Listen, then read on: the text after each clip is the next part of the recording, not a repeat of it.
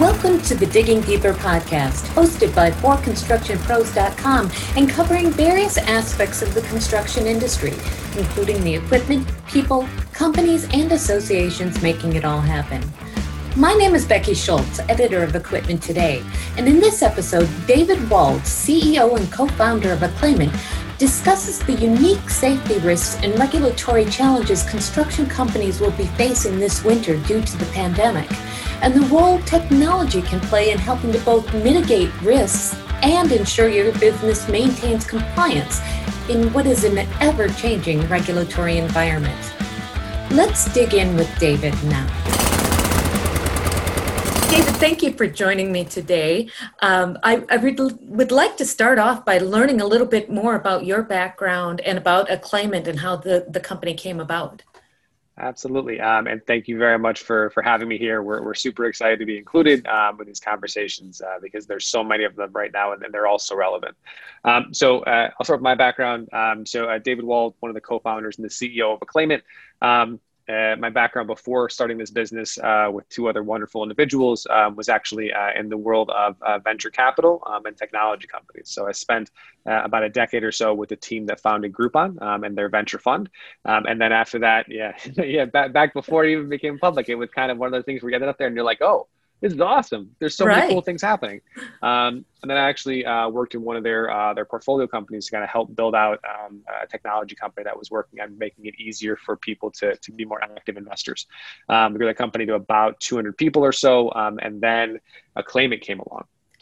And so at Aclaimant, we're building, we call them insight-driven workflow solutions for safety and risk managers. So it's a mouthful, but in plain English, our goal is to help companies be safer more easily and more adeptly react when things go wrong in their business. So taking the worlds of safety and risk management, making them simple, easy, and digital, putting them in a simple box and letting companies go ahead and try to make their environments safer from the inside out.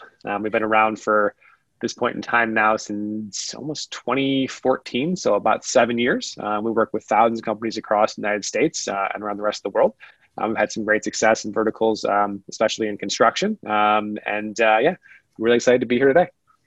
Great. And speaking of safety, I think one of the things that we certainly want to look at is what's some of the challenges are for the construction industry as we're heading into the winter months, because it presents some obviously unique challenges no matter what the circumstances might be. But when you're looking at a year that includes a pandemic, there's some very unique challenges. Can you talk about what are some of the risks that contractors normally face, but also what are some of the added risks that they may see this year that they've never seen in the past? Yes. It's kind of one of those years that is challenging for everybody, but more challenging for people, especially in the construction space. There are things that are safety related. There are things that are more macro. So we'll kind of go down the big list to kind of dive in wherever you want. So we're going to think about the macro environment. One of the things we found that's very interesting, obviously, is a ton of construction companies that have any kind of public projects are reliant on federal, state, and municipal governments in order to fund them, given what's happening across everything with tax dollars and budget shortfalls. That's kind of one of the things we've seen hold up kind of potential projects going forward, which has been just an interesting anecdote to kind of see unrelated to safety and risk. You have the actual work supply. So the pandemic itself is causing, all different kinds of issues around can you get people to come to the workplace? Are there outbreaks at work? Can we actually legally work? And it's kind of all state by state and different. So the more states a contractor or a subcontractor is in, the more different things they have to navigate in terms of how to keep business safe, how to make sure they're complying with regulations. Do I stay open? Am I essential or non-essential? And then you have all the things associated with just construction in the winter, freeze, cold, frost.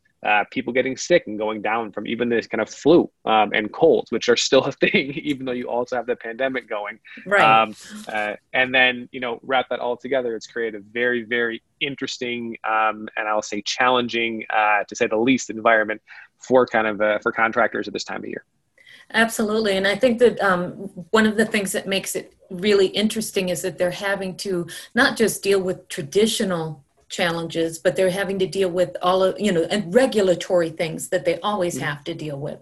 But they're also facing additional CDC regulations as a result of COVID. Can you talk about some of that and how that's factoring into things? Oh yeah, it is. It's created. I think kind of three. We look at it kind of in a lens of three, and you'll just be, everything I do always is in three. How my mind works, but we kind of look at it as there's kind of three different things that people have to do. There is complying with regulation, and that's CDC. There's things happening with OSHA. There's state and federal governments that are kind of imposing certain rules on how things have to go. So that's kind of part one, is kind of checking the box and saying I'm being compliant.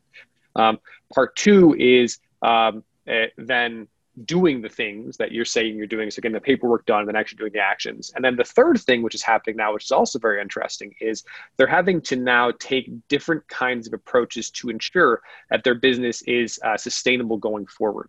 And by that, I mean things like you can, for example, require everybody wears masks at the workplace, which will check a box for the compliance function and also kind of that you then are enacting.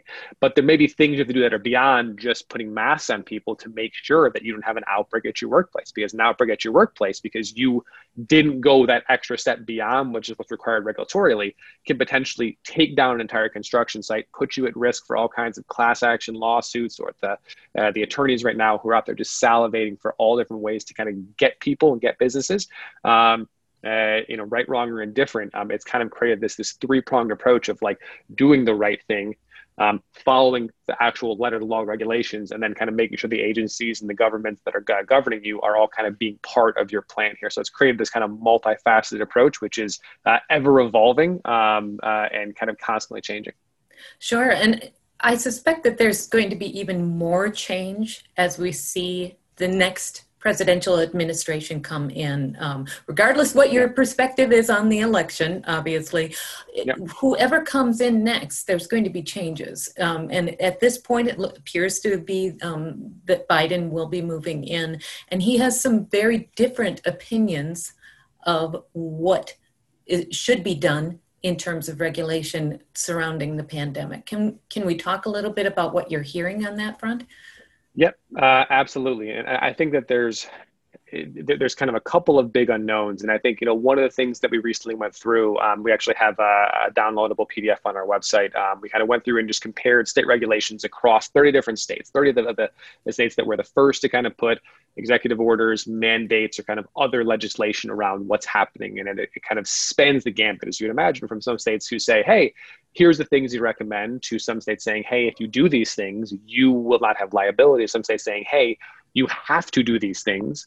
And is creating all different kinds of inconsistency, because some states, the sub levels of government can go more restrictive, and some states they can only go less restrictive. And it's kind of, again, created all these weird dynamics. We found as we were doing the project that the actual states are changing these legislations and these regulations every week in some cases.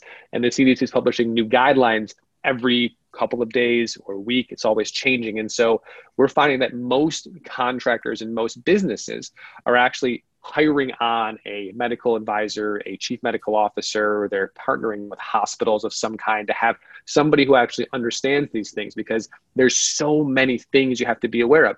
Our temperature taking, is it a thing? Is it not a thing? Do I have to do it legally? Am I required? Is it going to help or not? Can we actually legislate that people take vaccines when they come out or not? Can we require it as an employer? Again, all kinds of really weird issues that are coming up that people have never had to think about before. Right. And the worst part about this now is that the price you pay for being wrong, it used to be like, so take the world of safety. It used to be, if you've done a safe work site, like you may have, absolute worst case, you may have one person die at the site, which is a horrible thing. Just throw out there. And that may happen, once a year in a super freak accident. Now, if you don't make a good decision when you have an exposure at the workplace, you could potentially have hundreds or thousands of employees who get sick and are down for a week to 2 weeks instantly, of which, if the population is big enough, people may die. So your reaction time has dropped significantly in terms of what you're able to do. So it's created this really weird dynamic. But to your question about the administration, I think the thing that we expect to see is that you will have another set of guidance and regulations that comes out. It's our hope that is used to unify the state government with the federal government and the municipal government with the state government. But at this point in time, it's still unclear to us if it will be an additional set of regulation that sits on top, or it will be a additional set of regulation that starts to go ahead and drive everybody together. And I think that, you unfortunately right now will see fights every which way in every court system you can imagine about what is and isn't required. I think the only thing we find that's the most relevant for businesses right now is independent of what the kind of top letter of the law of the land may be, independent of when it changes. I think there's what's been created right now, which is the biggest concern for contractors, is what's called standard of care.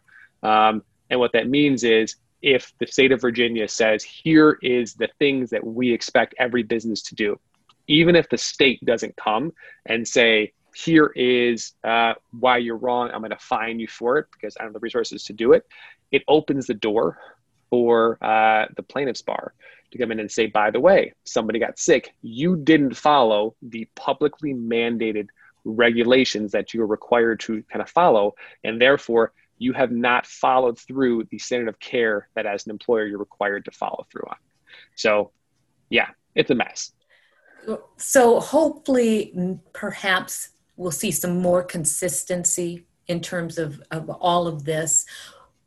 To be determined, obviously. I mean, that's no way to know for sure how that's going to all play out. But I think the question then is, what can contractors do right now to make sure that they are managing the challenges that they have to be able to not only keep employees safe on the site, but also make sure that they're maintaining compliance with whatever they're facing within the areas that they're working?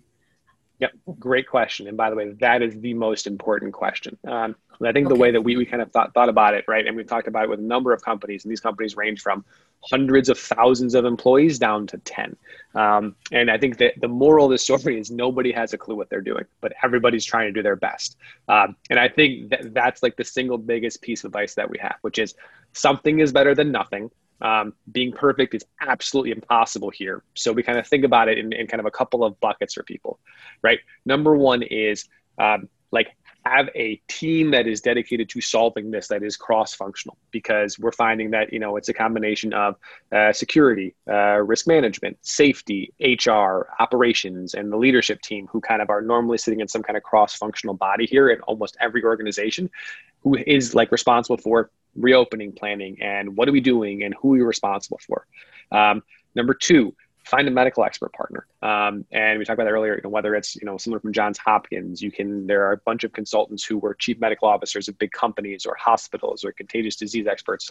Find a credible one because there's a bunch of scam artists out there, but there are definitely some really solid ones. We kind of work with a couple ourselves. And number three, have a plan and get started.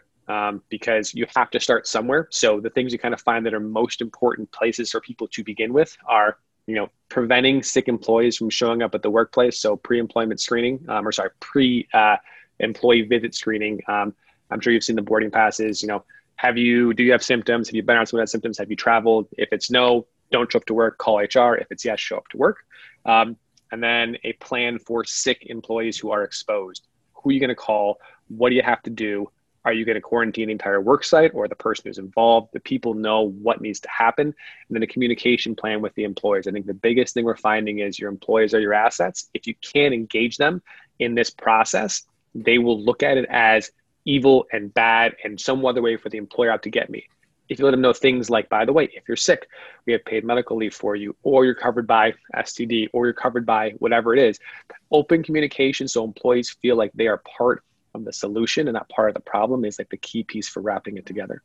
And we obviously, building software systems, recommend having a system to help with all these things. And I know I have an internal bias there, but the fact that you need to have such real-time communication, so many processes that are changing all the time, it's a lot of work for people in an environment when you had full staff that could travel and it was a good economy. In a bad economy, when you're contracting team members, having a system to help keep everything organized and automated will alleviate pressures internally because people still have to run their business. And this is in and of itself a full-time job for multiple people in almost any organization.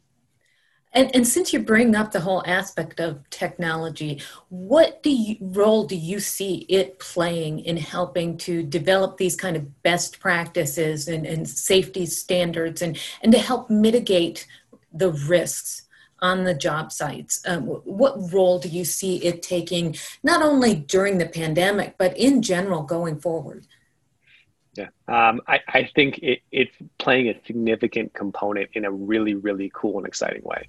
And I think that there's been this balance, especially in the world of contractors and of construction, where you have an industry that has historically been slow to adopt technology because most of what's happening isn't in an environment that's conducive to saying, oh, I can just go put a computer out here because we're at a work site that's potentially outdoors where it's going to rain, freeze, and hail, where you have people moving huge, blocks and machines in. And if the things aren't built to work in that environment, it's not going to be possible.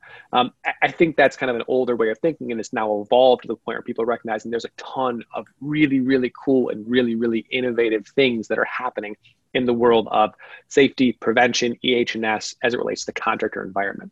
And so we'll first talk a little bit about kind of at least where I think the role is, and I'm happy to get into the details of some of the cool stuff that we're seeing because it's like there's a bunch of our partners and a bunch of people that I've been speaking to, they're doing incredible things. But I think the short version is we look at it as staff augmentation. And I think that the real idea here is if you imagine the amount of safety work that you can have a foreman or a super do, or even a dedicated safety team member, they're limited to their field of vision, their sphere of influence, and the things they can kind of touch with their hands. And that's helpful and it's important. It's a key part of the process. Someone wants to know, do I light this thing on fire? Do I cut this block? Like they should have an idea. Like, was this checked and are we safe to do whatever I'm doing next? Absolutely. Important part of coaching process, et cetera.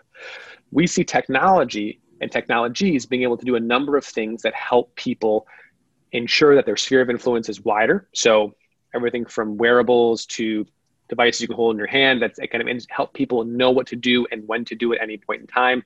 Things for monitoring and measuring, humidity, heat, audio noise at work sites to make sure that there isn't an explosion or a fire or things like that.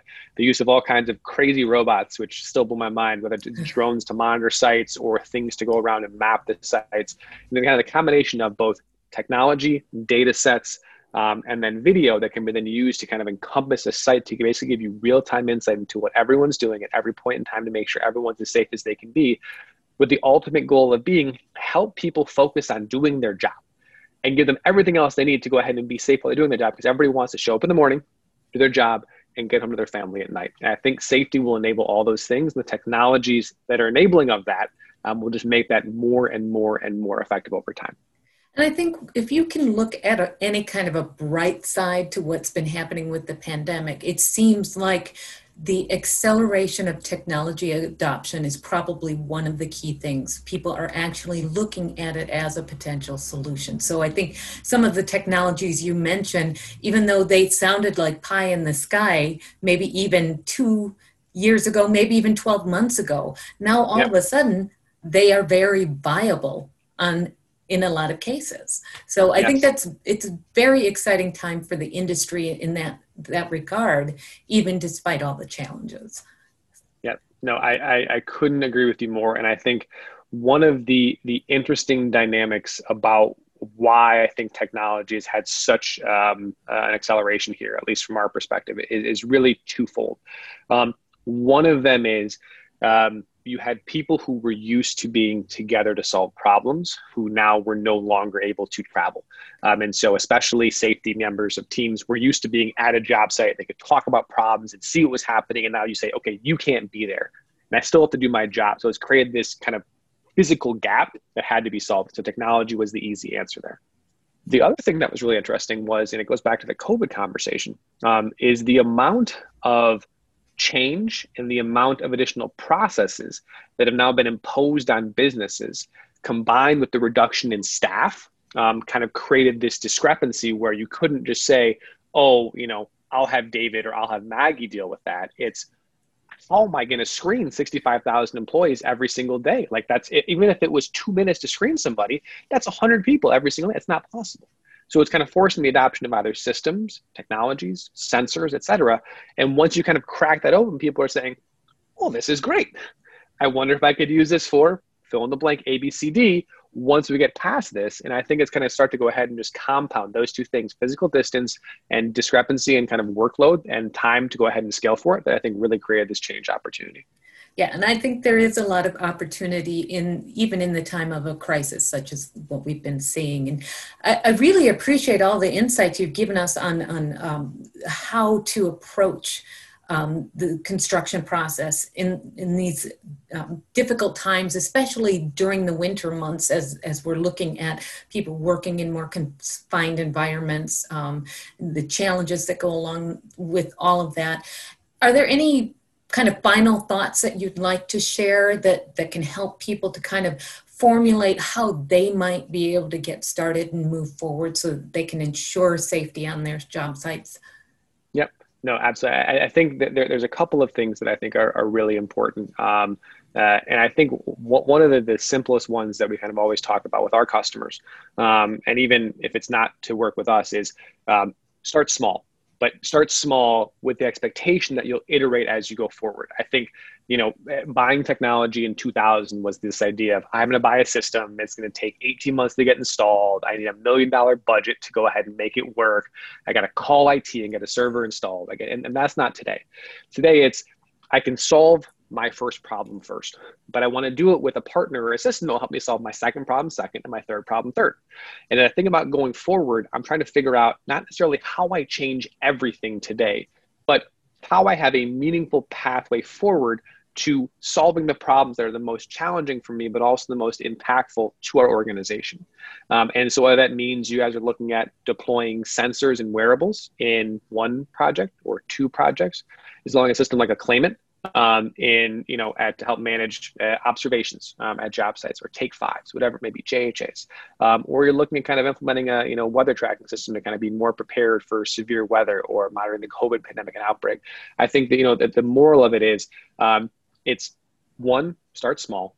Two, be prepared that you're gonna fail, not all the time, but it's one thing when you're kind of used to talking about construction where you can't build a site that's not done. That's like not part of the mentality. It's not like you can say, I'll build this, and if it doesn't work out, we'll do better next time. But with technology solutions, you're trying to fix a problem that hasn't been fixed yet, or solve a challenge that hasn't been solved yet. And so when you're doing something that's completely new, it's okay to fail 2/3 of the time or half the time, but set things up in a way where if you fail, it's not disastrous, where your career is not in the line, and where it's okay because you're really then pushing the envelopes in what can happen. And the last thing is, get support from the organization, because the reality of technology is that it's not about a single person's effort. These systems tend to span, and the more inclusive they are, the more helpful they can be for solving real business challenges. So thinking about yourself in a box in isolation tends to be a problem. Thinking about how you can find the right team members to engage with you will actually make the installation of this process, the changes you want to instill, significantly easier, better, and more effective, which is what ultimately everybody wants to achieve. Great advice, David. I really appreciate the time you've given me today, and I think you've provided some great insights here. Thank you again for joining us, and I appreciate your time and all the information you've provided. Absolutely. Thank you. Well, that's it for this edition of Digging Deeper. Thank you to David Wald at Aclaimant for taking the time to talk with us today. Tune in every week for another episode of the Digging Deeper podcast by forconstructionpros.com. You keep listening, we'll keep digging. Until next time.